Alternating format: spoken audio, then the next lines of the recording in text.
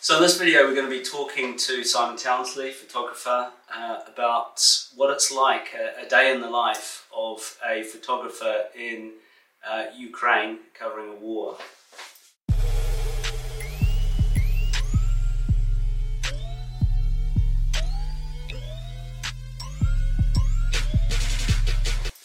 Is there such a thing as a day in the life, I imagine? So there's not much routine.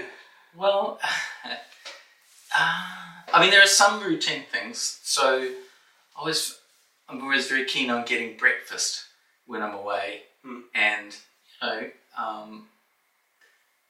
was quite hard to find sometimes. Right. So routine for me involved getting up and finding breakfast, and then we'd meet with whoever else, the rest of the team, the fixer and the writer I was travelling with, and then we'd make a kind of plan for a day. We'd already made a plan the night before about what we might do, but overnight things change, and then we might, change to meet whatever was going on there, or just firm it up, really. Yeah. And then we'd bemoan the lack of coffee, and we'd get in the car, make sure we had everything that we needed with us. So I'd normally go out with all the cameras and all the communications gear that I needed, and all the body armour, and then we'd head off to find enough fuel for the day, right? So that's a big thing. So the maximum amount of fuel we could put in the car at any one time is 20 litres. And is that because it was rationed? So yeah, it's restricted. Yeah. Like every now and then you'd find someone who hadn't restricted it, but broadly speaking, if you could find it, then you'd get 20 litres. Right. So we were always keeping it topped up. And did you go sort of out and back? Did you have a base that you sort of returned to, or did you sort of jump in sequence between different locations? Really tried to get back to the same place, unless we were actually, breaking camp and moving on to the next city. So we stayed in 3-4 different places while I was there. And mostly I found it easier for us to be able to drive back to where we'd started from. Right. And you'd often find stuff on the road to photograph. Yeah. So it was quite useful. Did you build up some, I don't know, friendships is probably not the right word, but some contacts, the person that you bought breakfast from, or the service station owner? Or... Yeah, we got pretty friendly with the people who are running the hotels. It's a heck of a thing for these guys. And, I make light of the fact that, breakfast, that's a pain for me. But the reason that you couldn't get breakfast was because of the curfews.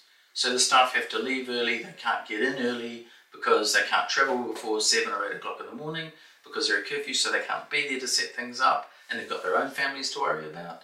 So, my problems were like tiny.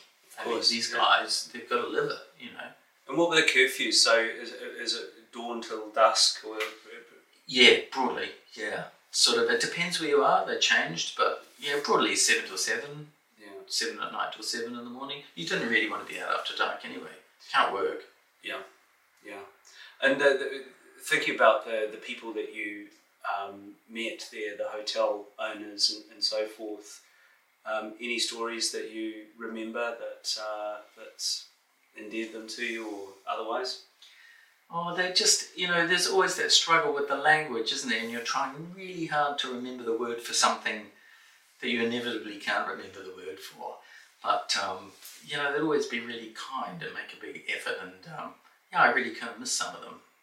Yeah. So how do you handle the language? I point at other people's food, want some of that, and then you kind of gradually work it out. And there's often, your fixer with you to interpret and to help you get the food that you want. I had some great food while I was out there. Did you? It's fantastic.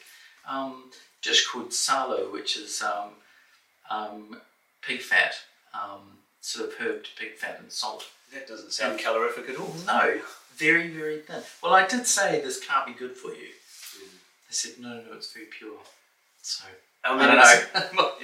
It's kind of surreal talking to you about such a grave and serious situation, and then sort of the regular everyday things like breakfast and your favourite meal and the hotel owners.